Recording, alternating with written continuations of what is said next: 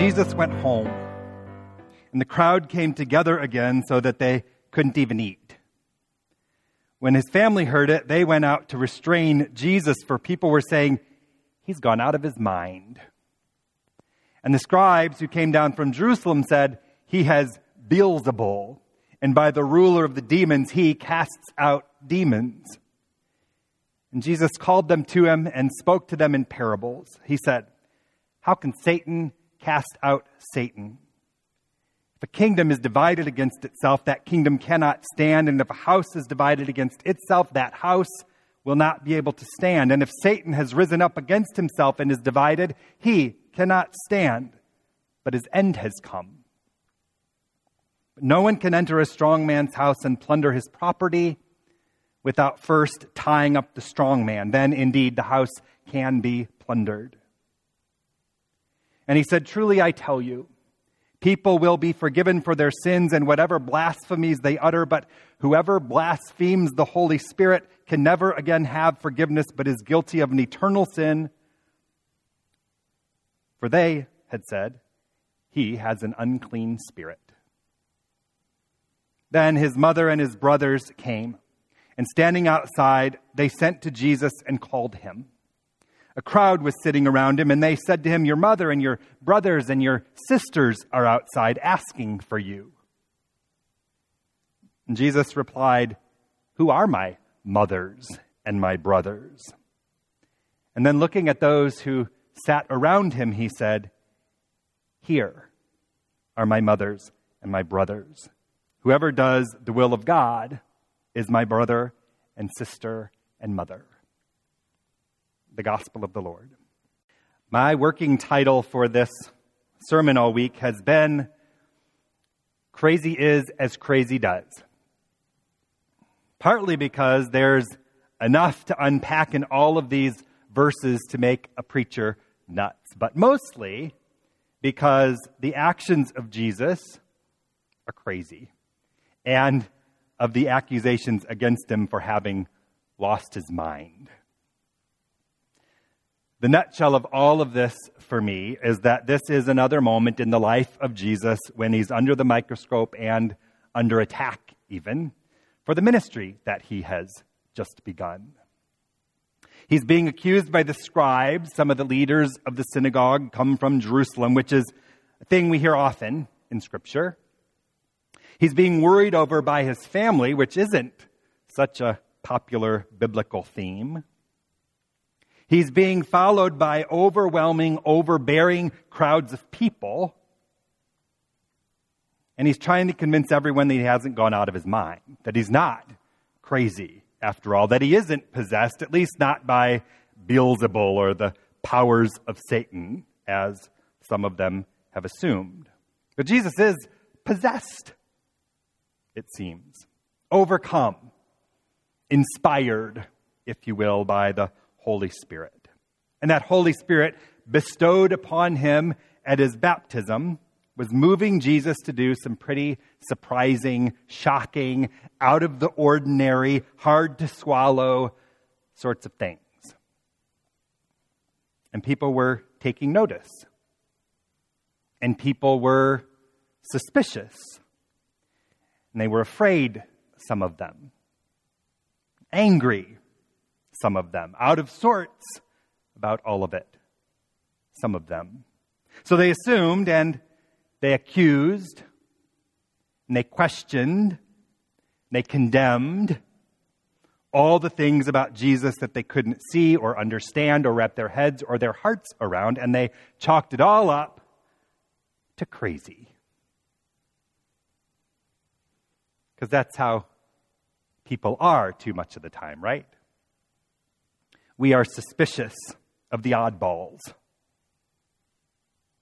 We assume and accuse and question and condemn. Sometimes we simply dismiss those we don't understand or who push us out of our normal or who move us away from what's comfortable or familiar or safe.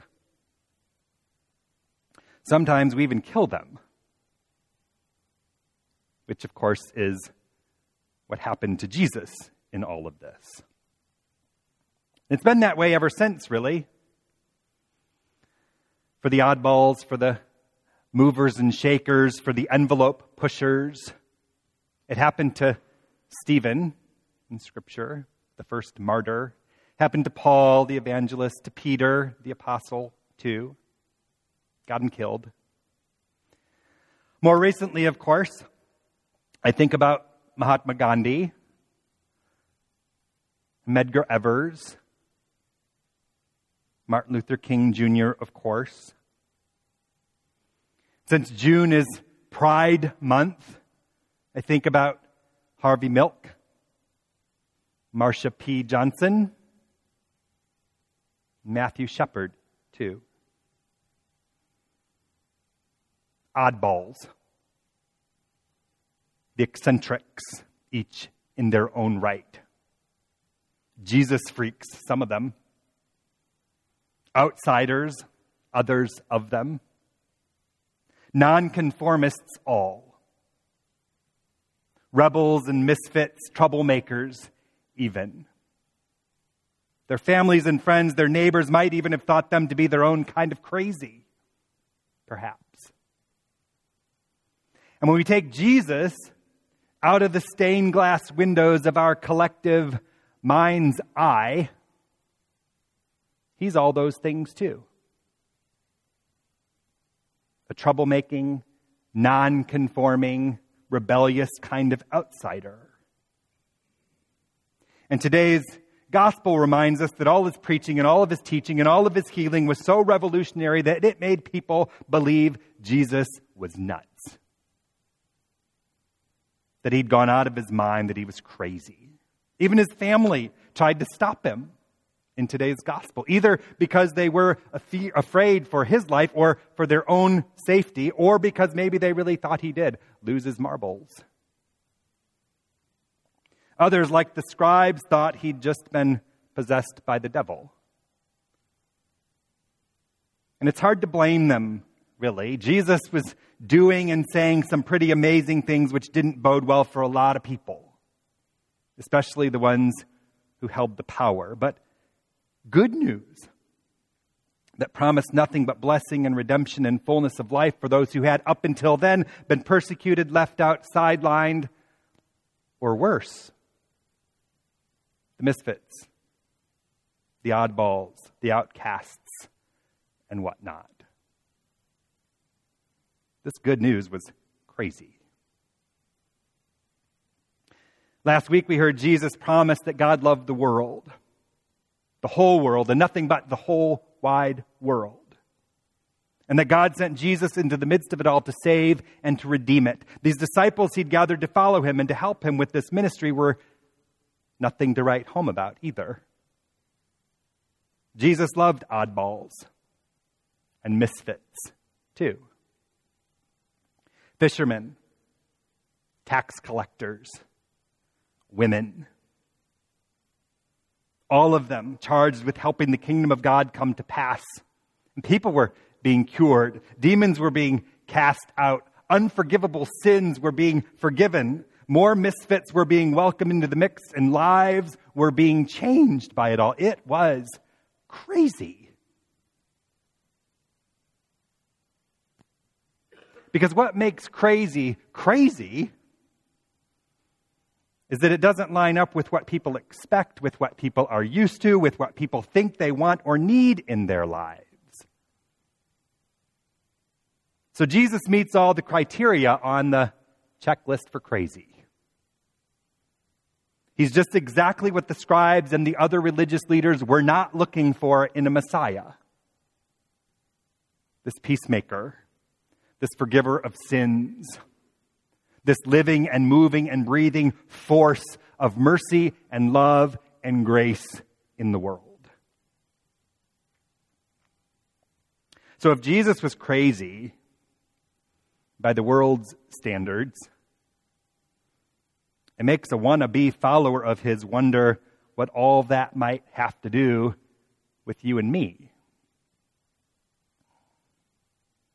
I think the answer is in that little bit at the end of today's gospel, when Jesus asks, "Who are my?" mother, my brothers, my sisters. And then he looks at all the knuckleheads surrounding him, and he says, here are my mother and my brothers. Whoever does the will of God is my mother, my brother, and my sister.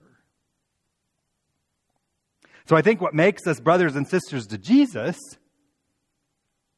is when we are just as inspired by, just as overwhelmed with, just as possessed, if you will, by the Holy Spirit, just as crazy as Jesus. Because of the grace we've received and by our willingness to share it at all costs. And crazy is as crazy does, right? So what if we spent more time as children of God and as followers of Jesus trying to be crazy by the world's standards instead of conforming to what the world or the church even thinks we should do or be or look like? For the record, I don't think it's always as big or needs to be so off the charts or headline or history making like some of those folks that I already showed you. I think crazy might look like bending over backwards to be as safe as possible over the course of the last year or so during this pandemic, so that we might love our neighbor and protect the vulnerable at times when it was hard and uncomfortable and inconvenient and when others wouldn't do it for all those reasons.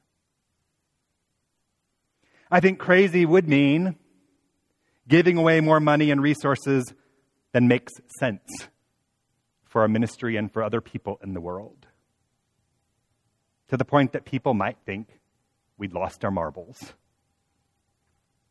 I think crazy would mean we'd let more people in so that the line for communion on Sunday morning would make guests wonder if they were in church or at the bar or in prison or a hospital, in the middle of a parade, a homeless shelter, or the United Nations. I think crazy would mean we'd forgive more readily and more easily, so that enemies and grudges wouldn't steal one more moment of our energy, one more ounce of our soul, one more second of our precious time in this world. I think crazy would mean we'd stop fighting about things that the world tells us to fight about, and instead that we would start fighting against and worrying about extreme poverty and violence against women and children and systemic racism and consumerism and the rate at which people die every day all over the world of preventable diseases and lack of clean water, for crying out loud. And I think crazy would look like the kingdom of God happening among us. The kingdom of God happening through us. The kingdom of God happening for us and for the sake of all that God has made. That would be crazy. In every holy, wonderful, faithful, gracious way we can't always imagine, but crazy in ways that only God can accomplish through the likes of oddballs and misfits like you and me, when we muster the kind of humility and courage and faith to be those kind of oddballs and misfits and crazy by the world's estimation. Amen.